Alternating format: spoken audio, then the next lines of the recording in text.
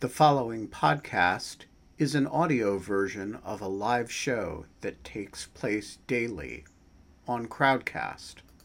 To join our live audience, visit our Crowdcast website at crowdcast.io slash in lieu of fun.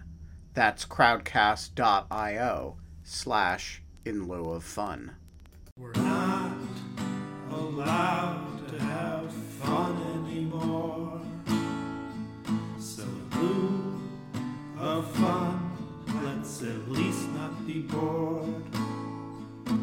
Come on, Greek chorus. And we're live. It's time. It is Yeah. Friday, January 7th, 2022, 5 o'clock p.m.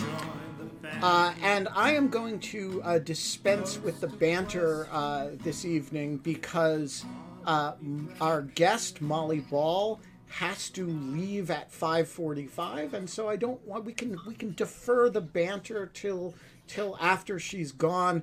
We are not allowed to have fun anymore, but we are allowed to have Molly Ball of Time Magazine, who has written, and she reminds me that she actually wrote back in August a remarkable profile of Michael Fanone, who is the officer who of the DC police who has been most vocal about matters related to the January 6th uprising or insurrection or riot, whatever your preferred term is.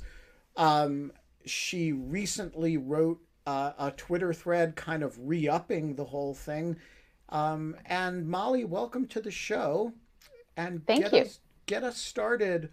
Um, uh, Walk us through this story a little bit. It's not the story about Michael Fanone that I thought we knew, and so I'm curious for your sort of account of what he went through, not on the day, which we know, but in the months following January 6th. Yeah, our cover line for this piece, and thank you so much for having me, and it's particularly to discuss this piece, which I care a lot about. Our cover line for this story was the aftermath, because it really is much more a story about what happened after January 6th, right? The narrative making, the history shaping, or lack thereof, or distortion thereof, that occurred that prompted me to write this. So maybe the best way to get into it is for me to sort of tell the story of how I came to the story, how I came to write it. Yep. Which is that, in the days after January 6th, I was very shaken up, like a lot of people. And there was this great story in the Washington Post about by their terrific police reporter, Peter Herman, about the cops who defended the Capitol. And then a couple days later, I saw a few of them on TV. Fanone was one of them. Daniel Hodges was one of them. And I think it was at a time when people, myself included, sort of needed that emotional uplift of feeling like there was a hero in this situation. There was someone we could be grateful for, who had sort of been responsible for helping save democracy. And then a few months later, I saw him on Don Lemon. There was a segment that went viral. Started trying to reach out to him, eventually made contact, and had a series of conversations, a series of interviews, and just sort of on paper, it looked like a great story, right? Here's a guy who voted for Trump, calls himself a redneck, has a very sort of rural accent, a drawl. And it was just this incredible irony on its face that he would be beaten within an inch of his life, literally by a thin blue line flagpole, right? And by a crowd chanting USA. And people who, as we know, thought that they were acting as patriots, acting in defense of their country, not the opposite. And so, at the time that I got to know Mike, he was still on medical leave from the Metropolitan Police Department. He was, suffering from PTSD, as I wrote in the piece, still living with his mom, going to a lot of doctor's appointments. But what I found out was that he, when he started showing up in Congress, right, he went to lobby to try to meet some of the Republicans who were voting against the gold medals for the officers who defended the Capitol. And there were a couple of high-profile incidents, for example, when Congressman Clyde refused to shake his hand. So he was becoming increasingly visible. And as I got to know him, I sort of discovered the complexity of his story and the thoughtfulness and the journey that he was on. I sort of caught him in the middle of this journey of realization that he was having. And I think, as a political reporter, it was a little bit similar to the journey that a lot of my friends, particularly on the right, have been on in the Trump era, a real struggle with his own identity and figuring out how he could square the person he thought he was, a policeman through and through, with the role in which he'd been cast and the distortions that Trump had wrought. So the real sort of emotional core of the piece, it was about the way that, we were all being sort of, I'm tired of this term, but gaslit about what had really happened on January 6th. And there was this, and there still is this real war, this real struggle going on to define what it was that had happened and what it meant. But also, it really resonated with me as someone who has been following and been interested in the debates over policing in this country and the protests of 2020 and the debate that we've been having for years in this country about public safety. And he was caught in the middle of both of those. He voted for Trump in 2016 because for many years he had felt like police were being demonized, and he particularly blamed Democrats and the left for this, for sort of politicizing the police and putting them in the middle of a polarized debate, particularly about race. And so he was on this journey of sort of reconsidering everything he thought he knew and everything that he thought he was. And that's what I hope to be able to capture in the piece, in addition to just telling the story of January 6th in a way that I hoped would allow people to grapple with the seriousness of it and the consequences of it on a human level, as well as on a national and political and constitutional level. So it's an incredible piece. I came to it late, and I somehow missed it when I did not in any sense miss his testimony, but I missed this piece when you wrote it. And this is a good argument to all of you out there. Do Twitter threads about your past work, because sometimes in the rush of things that go on, people miss things that they actually would want to read. And I really appreciated the opportunity to come back and revisit this, and actually didn't notice that it was from August when I reread it. I thought you were sort of doing it's just that fresh, it just stands the test of time that well. Yes.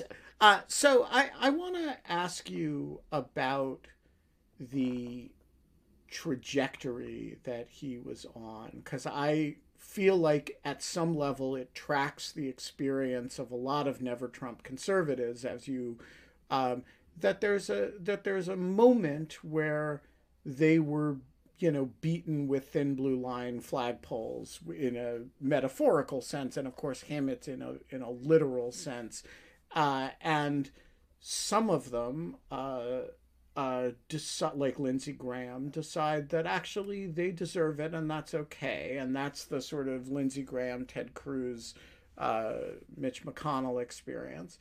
And some of them actually go through this process of revisiting a lot of assumptions that they had made.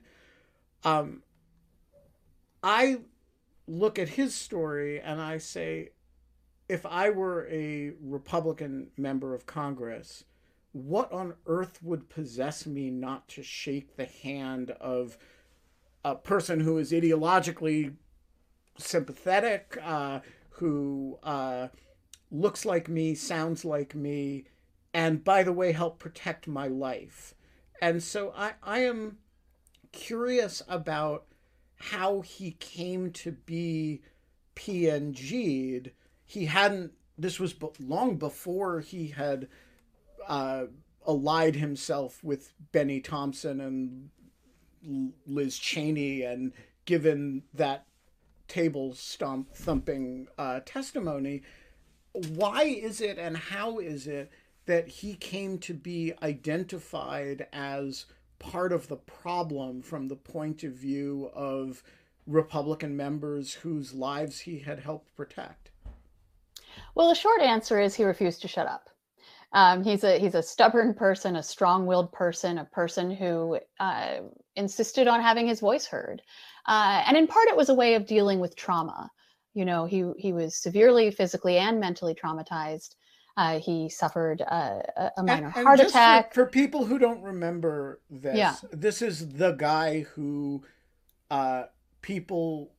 I wish I had the magazine was here. Tased, hold it up. And said people were standing there shouting, "Kill him with his own gun!" Right? He really thought he was going to die in that period of time, and ends up telling somebody, "I have kids." I mean, there was a real. This is not trauma light. Let's like this is the real deal. Yeah, I mean, I think you could argue that he suffered the most severe non-lethal injuries of any officer who responded that day out of the hundreds who did, and many of them were severely injured. But, you know, he did come within an inch of his life. He was as I wrote in the piece, a plainclothes narcotics officer, rank and file officer, and so he didn't have to be there that day. There was an all call that went out as he actually went into work early because he heard this call to the Capitol. And, you know, there'd been intelligence percolating. There was a sense in advance that things could get ugly. He drove in, you know, he lives outside the Beltway in Alexandria. He drove in early, met his partner at the station. He literally never put on this uniform before because he worked plainclothes. What he had planned to be doing that day was to meet up with his favorite informant, this elderly Black transgender woman named Leslie, who was a very close friend of his, who actually has sadly died in the time since. And they were going to make a heroin buy in the projects. And that was how he usually spent his days. He was, you know, doing high-level trafficking work and working with federal agencies and so on. But it was very far from crowd control and very far from the Capitol, although he did do a brief stint as a Capitol police officer in the beginning of his career 20 years ago. So he voluntarily, you know, he and his partner, Jimmy Albright, self-deployed to the Capitol, responding to that call. Not everybody did. You know, he later became a little bit bitter about the fact that, you know, this is a 3,000 plus officer department. The call went out for everyone who could to respond to the Capitol, but it was about 850 officers who chose to do so. This is the Metropolitan Police Department that patrols Washington, D.C., which is a separate entity from the Capitol Police, who patrols specifically the Capitol grounds.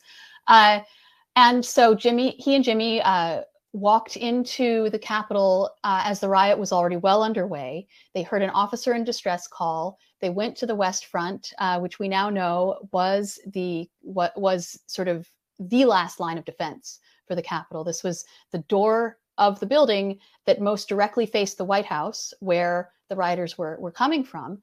And it was the central door, the door that, you know, that the president walks out to get inaugurated. And it was crucially also an unfortified door. So the glass was broken very quickly. And so, you know, when they got there, this battle was well underway, and it was just hand-to-hand combat. There was really not anything sort of organized about it.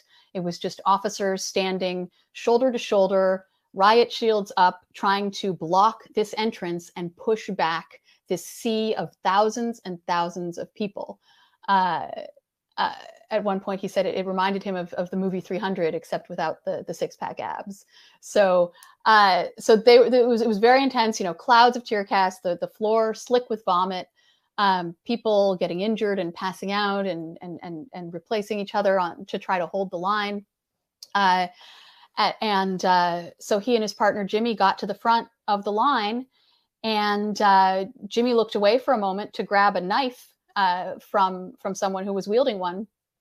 When he looked back, Mike had been dragged into the crowd, and that was when he was beaten, he was tased, he was dragged down those marble steps of the Capitol head first, and face first, and he heard the rioters around him saying, get his gun, kill him with his own gun. And at that moment he thought, should I draw my gun? And as he's recounted his thought process subsequently, what he thought was, I would be justified in doing that legally, in using force, but then what would happen? I would probably die, and a lot of people would probably die. And so the only thing he could think of was to, with the thought being that the second that the gun is into play, someone else fires a gun, gets out of control. Exactly. Right. Okay. Exactly. I just want to make sure that I'm yeah, that's exactly right. Good question. And so the only thing he could think of in that moment of sort of panic, again, as he's screaming from this taser at the base of his neck, and suffering a heart attack in the process, the only thing he could think of was to appeal to any humanity that these people might have. And so he sort of whimpered, I've got kids. And that was when, most of the rioters continued to try to beat him, but a couple of them appeared to hear him. They sort of pushed the rest of the crowd away. They surrounded him and picked him up and sort of dragged him. He was half unconscious at this point. They pulled him back to that line at the door, and he was pulled back behind the line. He lost consciousness for several minutes. Jimmy ran back with him, terrified that he wasn't going to make it, and trying to bring him back, reminding him that they had plans to go duck hunting. Come on, buddy, stay in there, stay with me. And this is all on videotape, and it's chilling to watch. And he has said, and I think this is one of the most interesting emotional responses that he has, that his reaction to the two people who helped him out was, oh my God, thank you. Internally, what he was feeling was, oh my God, thank you so much, and fuck you for being here.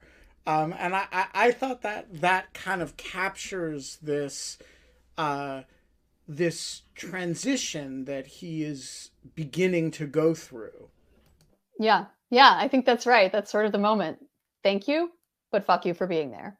And because there were sort of two transitions for him, right? And they're both, the where you were talking earlier about the parallel with the Never Trumpers. It's when you realize that the people you thought were your friends aren't your friends when the going gets tough, right? And so the first moment, and that they actually want to kill you. Yeah, I was like, that's what I was gonna say. Like, I don't think it's like the going gets tough. They're making the tough. Like, they're the ones that are like, they've turned against you very actively and are trying to kill you. Correct. Yeah, it's not like the people you thought were your friends when we're trying to kill you. Yeah, exactly. Good point. Yeah, but I think that's much more profound. Yeah. It's not like a passiveness. Like that's the opposite of that. Like, I mean, it is both an act of aggression to like have started this and have shown up that day, an act of aggression to specifically attack him, and then an act of but still an action and not passive to have the presence of mind to try to save him. But all of that is a complication that is not about like the circumstances. Like, none of this is circumstances. These are all created events. Like, this is like, they're like, none of this is having to happen. And it actually reminds me almost like of the start of a Stockholm syndrome type of feeling, which is just like being grateful that your captors give you food, but like also fuck you for kidnapping me. Like, there's like, it's like the same type of psychological kind of back layer, I think, to that. But I'm going to drop out. Scott, go ahead. By the way, have you met Scott? Scott is our other co-host. He would join a little late. Hello. But yeah. Hello. Yeah. Although as I pointed out in the chat, I still get paid. first of all, I started reading it right before we jumped on. It's really beautifully and powerfully written. So congratulations on that. And for those who don't know this about Molly, Molly also has written a fascinating biography of Nancy Pelosi and a lot of other things that you should read.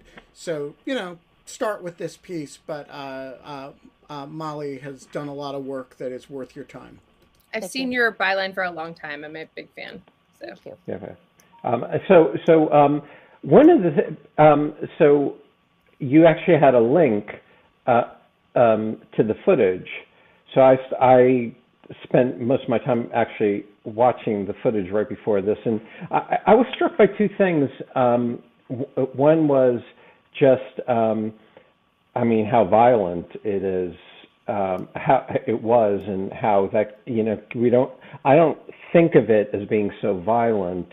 As more almost comical, but the footage shows how unbelievably violent and brutish it is.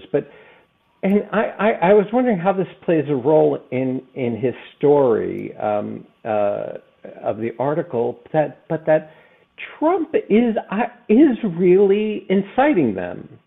If you go to if I went to a rally of somebody I supported and they're telling me they stole the election, I would be really upset. And then people say, let's go to the Capitol. I guess I would run to the Capitol. There's I hadn't realized how much incitement and explicitness. I somehow imagined that the President of the United States would have insinuated that he literally said, let's go and I will go with you.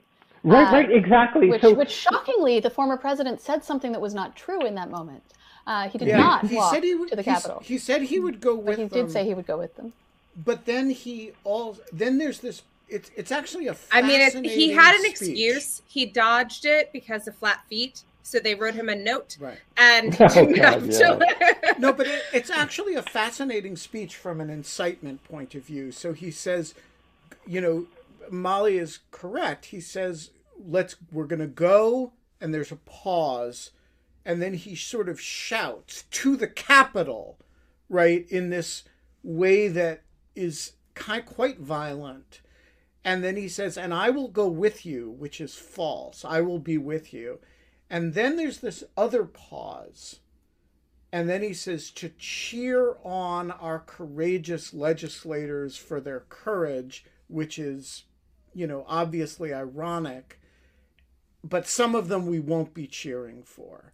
So he actually, if you read the sentence, it is not anywhere near the legal definition of incitement, right? He says, we're going to go to the Capitol and I'm going to go with you and we're going to cheer on our legislators, and some of them we won't be cheering for.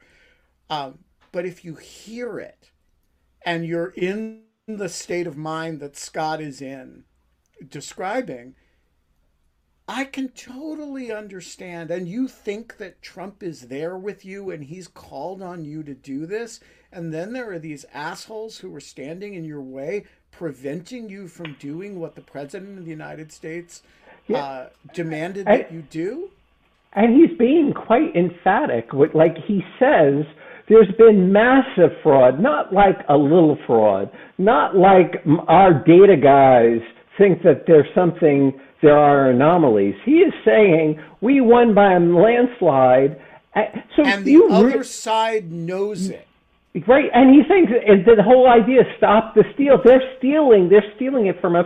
I had almost, sympathy would be too strong of a word, but I got it.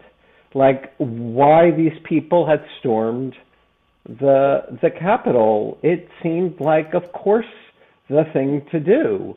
And so, so much about Trump is so outside the norms of human behavior that it's hard to remember how irresponsible and malevolent the man is. Can I ask a really a quick kind of follow up or kind of observation, but a question like kind of tailing on to like Scott's observation, which is just like, do you remember this? Like, what do you remember of January 6th, Molly? Where were you? Like, what was your relationship with this story? I mean, I feel like it's not, we talked about this at the time because we had the show that day.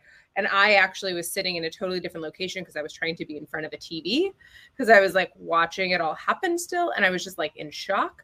And I had been like on the phone for 2 hours, like just blabbing with a friend and like doing on a walk. And like all of a sudden she looked at a TV and was like, get to a TV.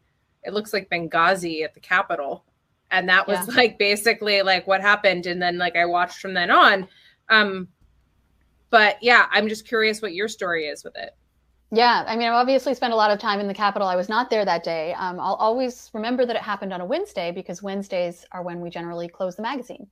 So I was actually working on a piece that week, sort of bidding farewell to Trump. And the angle was the damage he'd done to the Republican Party. And so it was tying together the Georgia runoffs, which had just been resolved, just concluded, and the fact and the loss of the presidency and everything else. So we ended up recasting that piece, but on a tight schedule. But so I was watching it on television, and I watched the speech, and it is a very striking speech to go back and watch. But I was struck by it even at the time, how aggressive it was. But you know, it wasn't the first time that he had laid down a marker on this particular date. In fact, I had another piece that I was working on that was sort of about the defense of the election. We didn't run that before January 6th, in part because we wanted to make sure that that milestone passed without incident before we asserted that the election had been saved. So I was also watching it unfold from home on TV with great alarm, and hearing from a lot of people that I knew who were either there or who had connections to the building. I was literally recording Rational Security with Shane Harris and my wife and Susan Hennessy, and it happened, and we just reacted. Like, our reactions are like on Rational Security in real time.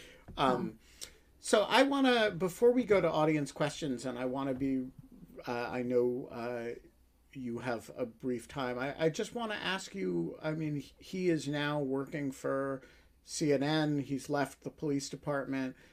Where is he now in that political evolution with respect to his former community?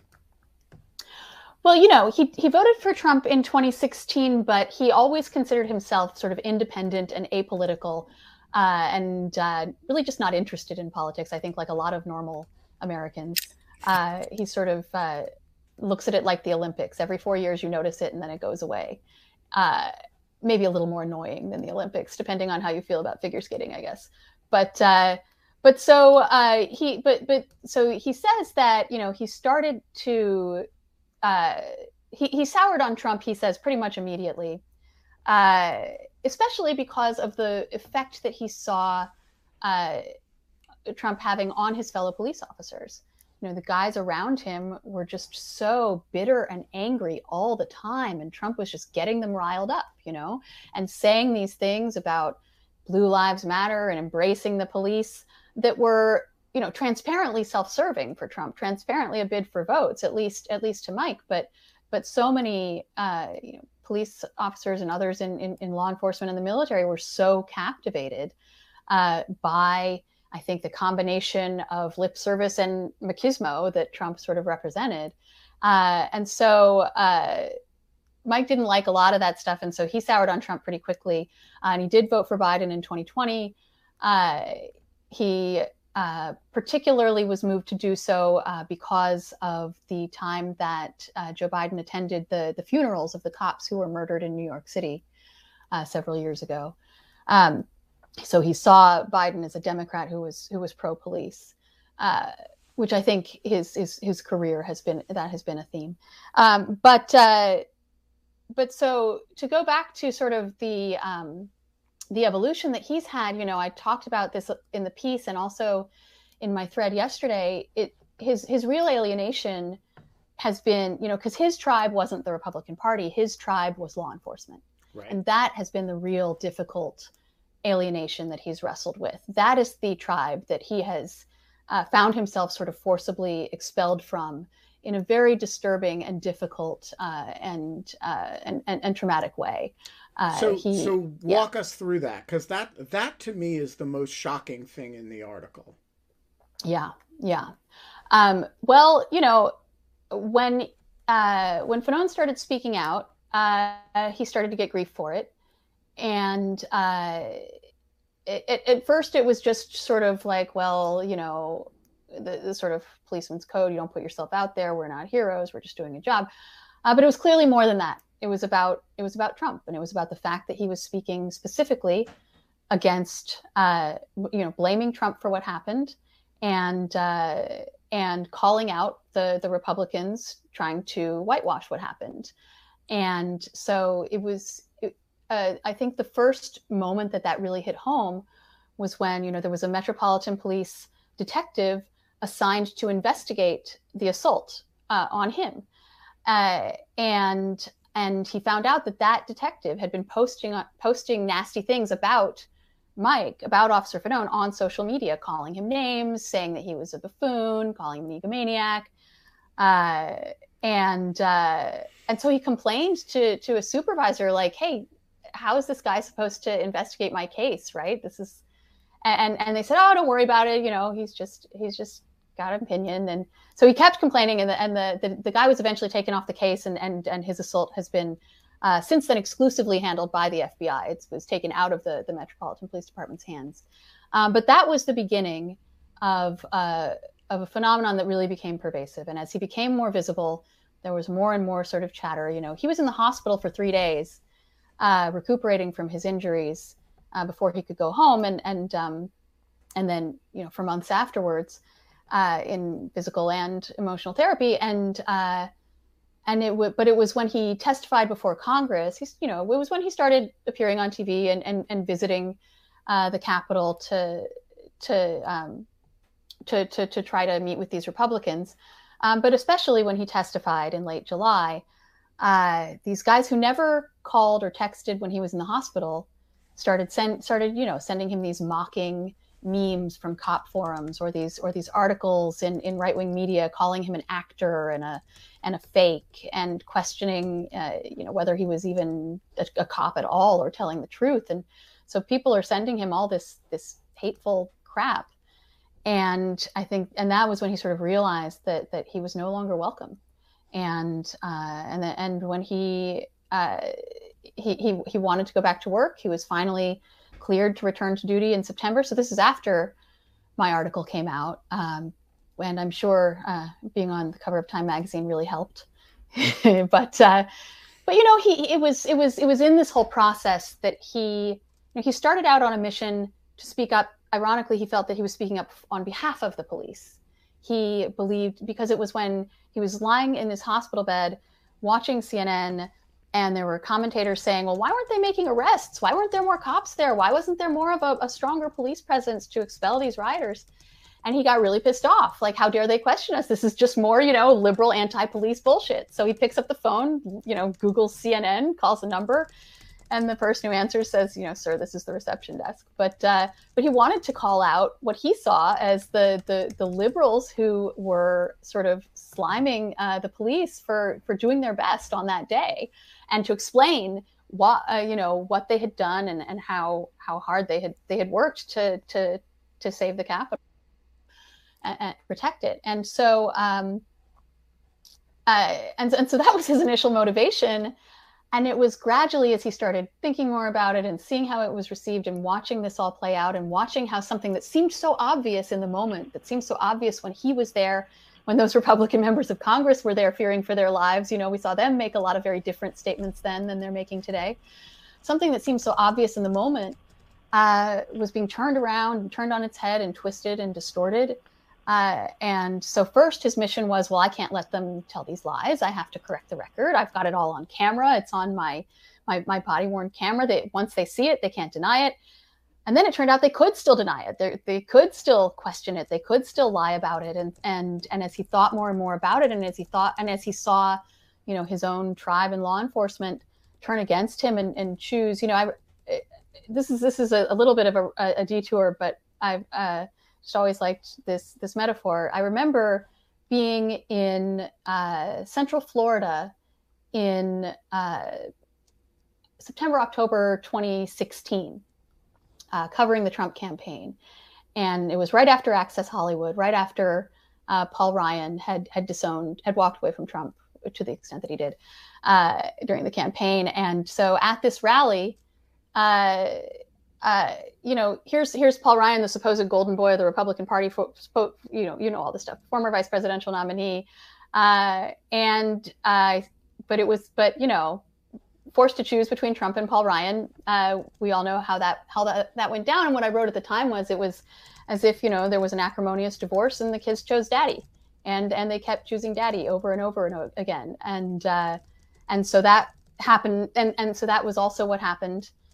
What he saw happen, they could choose between their friend or Trump, and they chose Trump. And so he gradually realized, and I think he said to me at one point, I know this sounds insane and narcissistic or whatever, but I really got this idea in my head that maybe I could be the one to get Trump out of all these people's heads, to try to finally, stamp out everything that Trump represented. So this mission that he was on sort of snowballed and continues. But so it was this series of realizations for him that he had sort of bitten off more than he expected. Scott. Just really, really briefly, I mean, the song, the revolution will not be televised. Well, my God, in the moment, everyone is like filming this, and of course he's got the body cam, and even the guy who's investigating the assault is posting about this. It's like, we are like oversharing nation. I just want to, or in the footage, everyone's carrying their iPhone. They're filming it and then sharing it. There's like no job even for the state to do. They just have lots of video to go through. Anyway, I just want to know how bizarre this is. Richard, the floor is yours. Hi, I have a couple of questions. Should I ask both of them? Ask both of them. Oh, okay. So first of all, I read the article and it was fascinating and disturbing, and I guess the obvious reactions.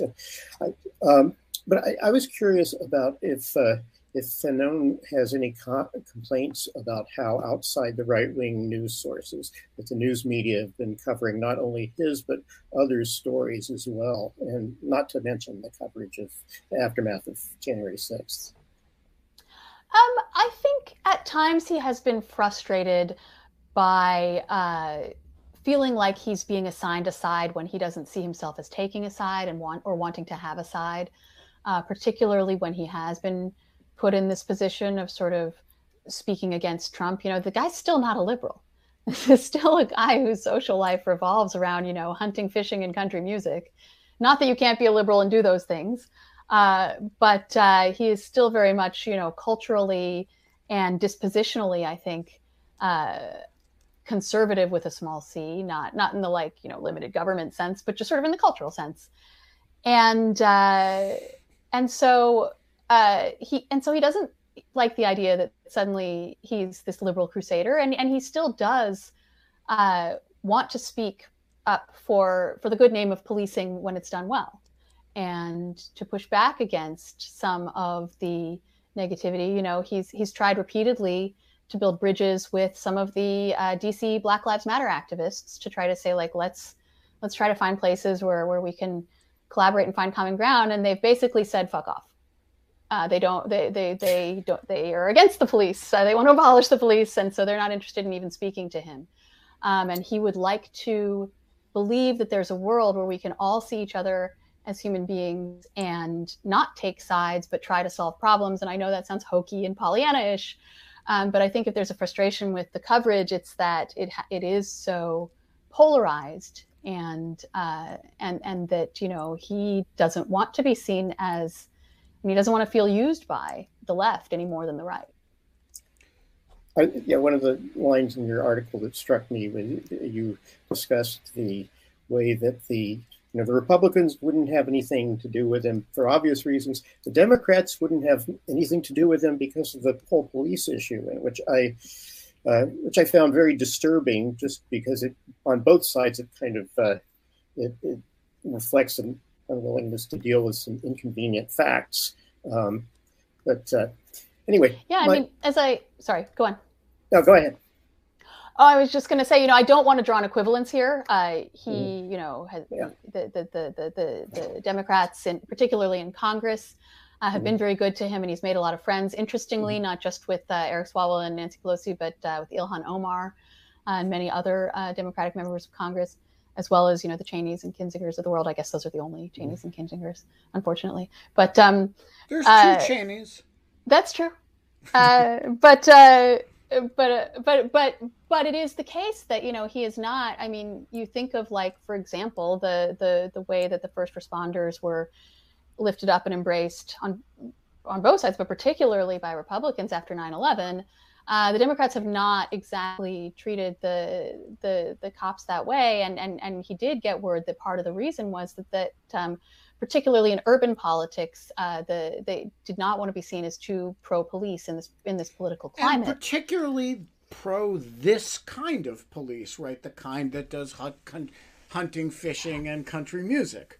Well, you know, there were plenty of officers who there that day who don't look or sound like that, and they also didn't, and they didn't get awards either, is what I'm saying. But to the extent that he's the face of it, or has become the face of it, he's the face of a kind of policing that a lot of liberals have. You know, he is a bit of a cultural stereotype of a type that the liberal rejection of police is a very clear rejection of, and I think there's a, you know, the fact that Black Lives Matter activists won't meet with him is a reflection of that. Yes, but what I'm trying to say is, on the political level, you know, there were white cops and black cops and all kinds of different cops there that day, and none of them got anything from the DC mayor's office until Fanone wouldn't shut up and send a bunch of letters, and they invited them to an employee appreciation ceremony where, alongside, you know, and this is nothing against sanitation workers who do a vital job, but you know, maybe didn't put their lives on the line to save democracy this year, and so it was alongside the municipal workers who did a good job that the cops also got a sort of pat on the head from the DC mayor's office. And similarly, you know, he sent a letter to the White House. Jen Psaki was asked about it in a briefing, said, I'll get back to you. And then 3 months passed. And then I started asking them about it. And the response from the White House press office was to say, well, you know, Joe Biden loves the police. Look at all these dead cops he's said nice things about. And I said, well, what about this guy? And that was when he and his fellow officers got invited to the White House. So, Richard, your second question very quickly, because I want Paula to get her question in before Molly has to go. Great. So you also wrote that you didn't write it, but you noted the suicides of a couple of the police officers. I think since that article, now we have a total of 4 police officers who have committed suicide. And I was curious if you knew if they were dealing with similar frustrations about the reactions of their departments, of the FOP, Congress, and the White House. Yeah, I don't want to speak to that directly because I don't have direct knowledge or my own reporting on that. I have seen some reporting to that effect. I do remember, you know, a couple days after Mike testified before Congress and before my story had come out, getting a text from him at about 11 o'clock at night because he had just found out that another MPD officer who was there on January 6th, someone that he had known for many years, had committed suicide. And that, I believe, that was Gunther Hashida, who I believe was number 4. This is this cognitive dissonance, this identity struggle that these cops are going through. It's rough. Paula, you get the last question today. Thank you. So my question is one of the things that I noticed was kind of how like cosplay level and performative the people who were at the Capitol were. Like, it was a lot of 1776 kind of revolution style thinking.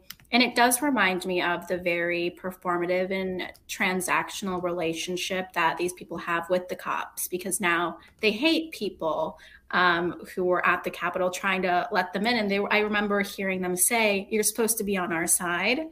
And I'm wondering, like, what is that like for him to see, or like in total to see how it seems transactional and performative. And I can't think of another word besides cosplay, it almost feels like. Well, I would point out that many of the rioters were themselves members of law enforcement and or the military. There were many active duty or retired police in that crowd who have since been arrested for their participation.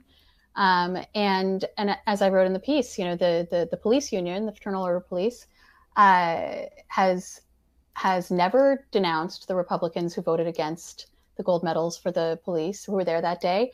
And in fact, the union has defended some of the officers who were arrested for participating in the January 6th riot. There's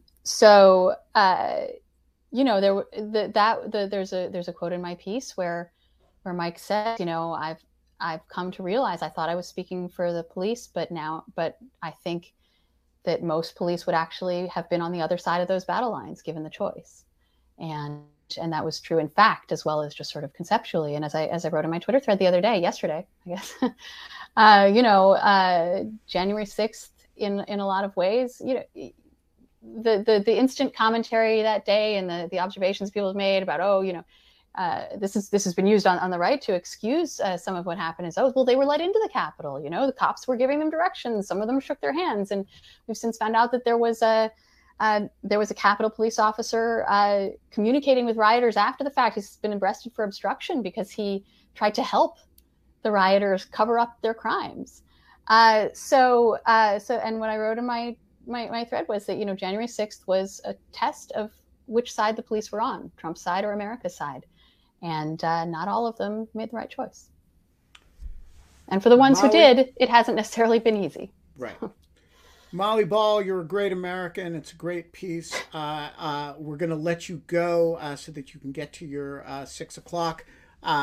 Thank you for joining us. And let's get together in person once that's allowed again in life. Absolutely. I'm vaccinated anytime. Thanks for having me. Take it easy. Well, on that cheerful note. No, that was she was amazing. Yeah, she's great. Oh my God. Just to reiterate, it really is a very powerfully It's a very powerfully written piece. Is. I do not know how I missed it at the time it came out. Yeah. I was very aware of Fanone's testimony and the substance of what he said, and the piece I was not aware of until Molly issued her thread yesterday. Again, do tweet threads of past work. Can I also just say that she hits on something that really was something that is still something that we're all grappling with, which I think that she didn't adequately answer today because I don't think she can, but the entire piece is about, which is the deep, deep, deep paradox and irony of like these people who are supposedly I think that the almost too perfect beating a police officer with a blue Lives Matter flag is just like, it is also like, it brings it. how do I put this? It is not just like poetic in kind of the presentation, right? That is like too perfect, but it also just really, really like brings all of these deeper questions in, which is like, how do people abandon an identity? How do they decide which tribe they're going to sit to like support over another? Like, how is this happening in the moment? How do crowds change that? How does the president change that? How does an authoritarian regime change that? Like all of these questions about how these things balance and what snaps a person out of like, I'm about to kill a police officer while I have a like support police officers like bumper sticker on my car, and I am a police officer, or I am ex-military, or I am whatever.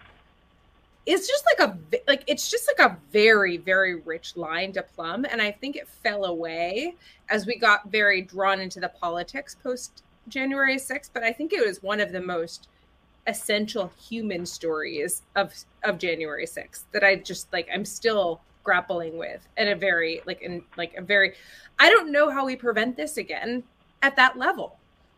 Like, that doesn't, like, it still doesn't make sense to me. There's still no one to blame. There's still no way that reaction makes sense. Like, I don't know. Sorry, that was very moved by her piece. But actually the thing is, you know, the way in which a philosopher would describe it is like moral development, but it's too crude for what's happening here. Is that there is, I actually had the same reaction you did, Kate, about like what she's describing in real time, almost not in real time, like how somebody's sense of self and who they're associating with changes. I have to say, like, and I never really would have said before today's show, you know, like, oh yeah, sure, one of the tribes in America is law enforcement, although of course it is. But like the story about how the, you know, law enforcement is implicated in January 6th is really, as you say, stuff of bad fiction. But it's also, I mean, you know what the analogy is that it reminds me of? It reminds me of reminds me of a person who keeps lions and is like an animal lover and like keeps lions and then is eaten by the lion, right? Or like attacked or horribly mauled or mutilated by the lion. Do they still love lions? Do they love that lion? Like, what is going on with like, what was the psychological relationship that changes with that kind of do you know, like, I just think that it's like it's a fascinating kind of like, I mean, it really is like a question of like how you engage your priors in a moment of extreme survival. And then like, I don't know. I just thought she was excellent. And this piece, Ben, I also hadn't seen it. So thank you for bringing it to our attention. Hi, Shailesh. Nice to see you. Hey. Glad to see that you're back from India. Okay. How was your trip? It was a roller coaster. Yeah. I mean, I kind of feel like all trips to India from the US are roller coasters, like even without a pandemic. Like, it's a lot of travel. It really felt like a video game. Like it was like we strapped jet engines to our back and like flew away from New York and US and Omicron was spiking here and flew back when it started spiking there. It was crazy. But no, it was great. It was meeting the family after years and years was great. So okay. You had a question. We didn't get your question in, but if you want to reframe it as an observation or if you have something else, feel free. Yeah. I mean, it doesn't have to be a question for Molly. I just think it's an interesting thing to discuss. Like, what does someone like Michael hope to accomplish at places like CNN? I mean, good for him for finding compensation for, you know, something like he doesn't have his police job anymore, so glad for him. But these are not good guys. Like, none of the cable news people are good guys in this picture. Like, they're not in depth, they're not serious, they preach to a small choir, and like they're just not good people in this. So how does a principled stand, like what's a good forum to take a principled stand for anyone on any issue? So this is a really great question. Look, as somebody who Yeah, Ben. Once on a temporary basis, that is to say 2 years, allied myself with a cable media, a cable news organization. I think I don't want to speak for Fanone, but let me give you some of the variables that would affect that might reasonably affect somebody's decision in that regard. So number one, there is no way other than that to talk to that many people. And if I were somebody who was coming off of a searing experience like this and wanted to be able to look people in the eye and say, this was my experience, this is what I think, there is nothing like it. And so I think that is and that was actually the calculation that I made when, I felt like somebody needed to actually speak about the way federal investigations are and are not conducted, whether we should understand the Mueller investigation as a deep state revolution, what the FBI is and what a counterintelligence investigation is, how it works, what a criminal investigation, how it works. And so you say, okay, I can write this stuff in Lawfare, and on a good day, 50 or 100,000 people will read it, or I can go talk about it on MSNBC, and sometimes millions of people will see it. And so the order of magnitude issue is real, and I think it's a legitimate consideration for him. The second thing is, if you're coming out with a cop salary, the money from a place like CNN that's real money. And I think it's real money for even not a cop salary. Well, no, but I'm saying, I'm saying, put yourself in his shoes, right? And what are the options for somebody like that? Well, realistically, there's sort of corporate security, but this is a very powerful, and so if you have the opportunity, it won't last forever, because media contracts don't last forever. They last. This is fundamentally about star fucking, and that's what these entities do. I was a high value commodity right after I had, spoken about the things Jim Comey told me. My value declined in like rotting meat.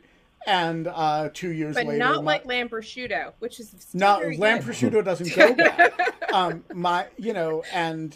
But your value declines and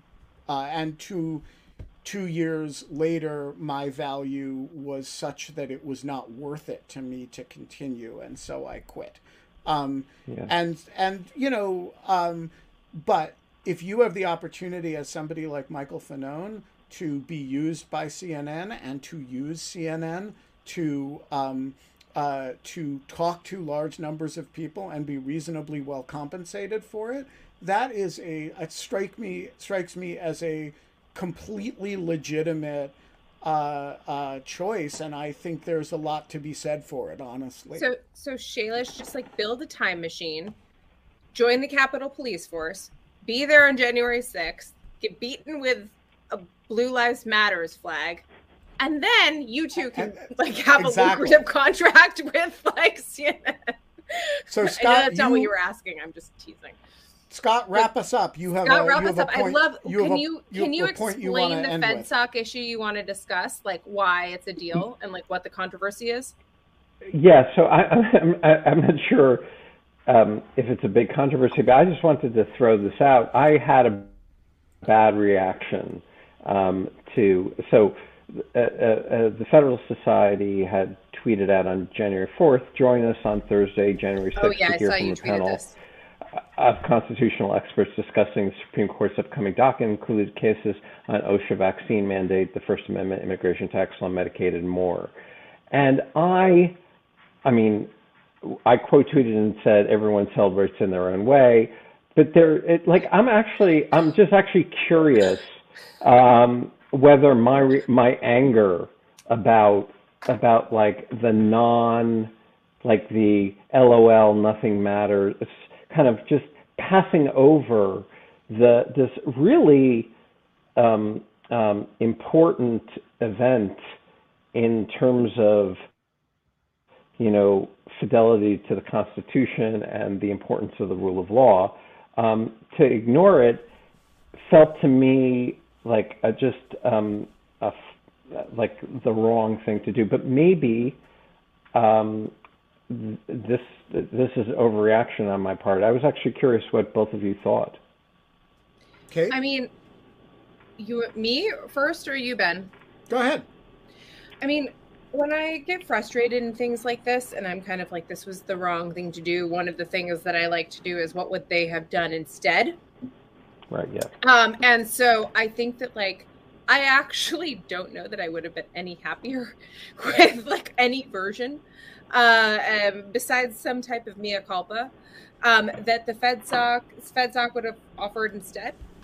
And so, and at the very, at actually the worst, I think if they had decided to acknowledge it, the way they would have done so would have been opportunistic and to have basically used it as a way to kind of get attention for their own views and their wrongheadedness, and to leverage it into some controversial event in that capacity.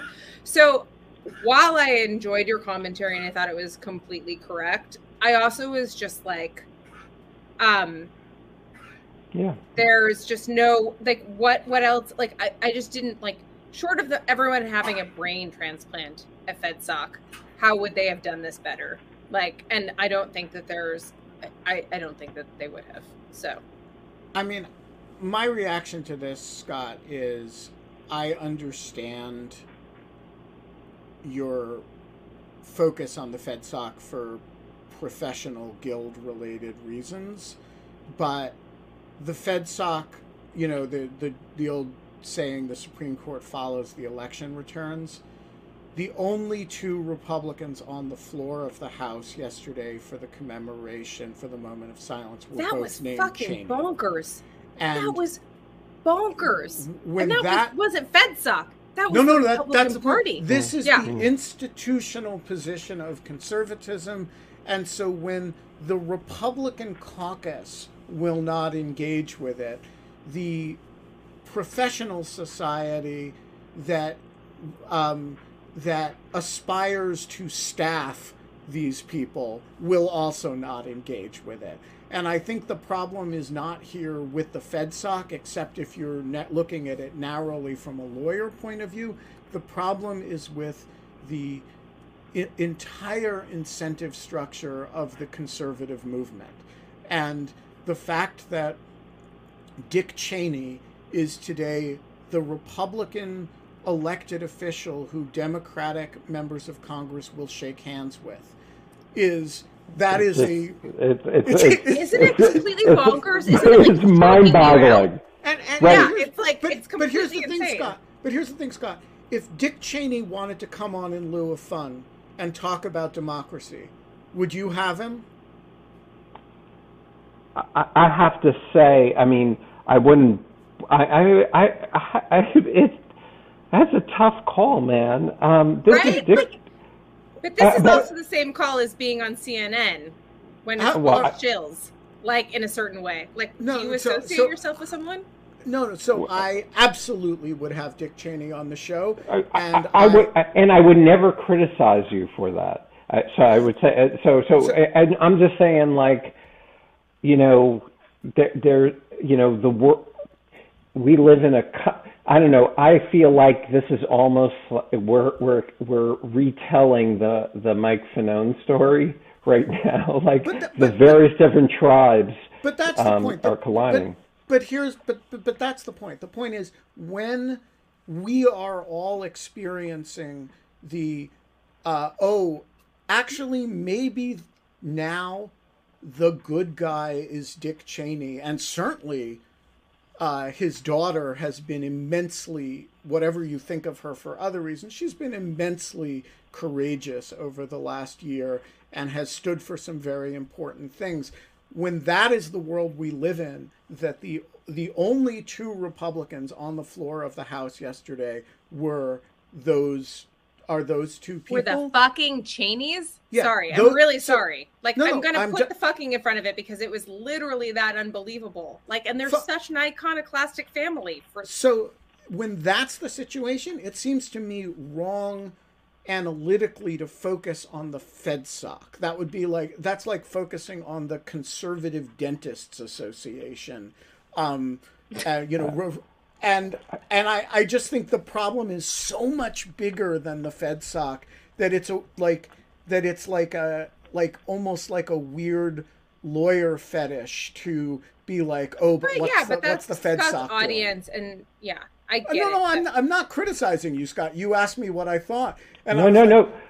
Giant comet is headed toward the Earth, and is going to has blown up all of conservatism. I don't really give a shit what the FedSoc does in that context. I care about the comet. Yeah, in the comments, John Hawkinson has pointed out that we should call the FedSoc the Conservative Dentists Association from now on. And Scott, I anoint you as the shit poster who will make that happen. And I really hope it does. I will say so. Despite the online, stuff that I post, it turns out that, first of all, I always speak at FedSoc when I'm invited. So do I. Number two, so many of the people I admire in the Legal Academy are FedSoc members. Yeah. And they do the best programming on a lot of campuses. And they also pay you, by the way. Every time I do anything related to FedSoc or law and economy. I've never gotten paid from FedSoc. No, they don't pay academics. Oh, okay. I guess I'm just kind of thinking about, I'm thinking about like George Mason and like anything law and economics. If they ask you to write that's right. Yeah, for something, that it will not just be, please write a piece for our symposium for freezies. It's like, and here's $1,000 or here's $500. And it's just like, it's not a ton of, it's not like it's never worth the hours you put into it, but it is like, I don't know. It's like, it is, at least they put their money literally where their mouth is. And compensate you for your labor. I think there is a lot to admire about the FedSoc, the ideological positions that it has not it doesn't take positions, but that it has countenanced over the last 5 years, and the behavior of some of its members are exceedingly deplorable. And its tolerance for that is really, really upsetting. That said, it is of a piece with the way the entire conservative movement has behaved. It's a weird big tent phenomenon. Yeah, the tent is. I mean, that we don't we don't call it. And if the tent is too big, what happens is the bad guys who you let in the big tent actually kick everybody else out of the tent. Yeah. And then you end up with a theoretically big tent that's in fact not very big. Right, as Kate has pointed out to me many times, so I'm just going to point it back out to her. It's not that the tent has gotten bigger; it's that the tent has moved to the right.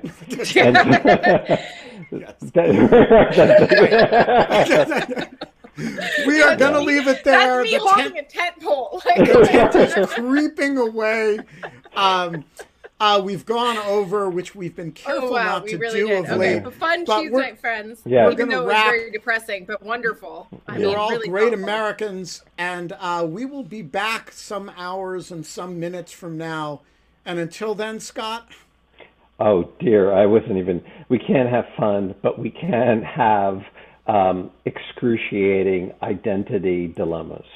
It's true. I before we go, though, I just want to say, Scott, I tweeted at you the best trolley problem joke, and I didn't get a response. I fell asleep. Wait. So can I just say something? You're wrong. I went to sleep at 7:45. I slept 12 hours.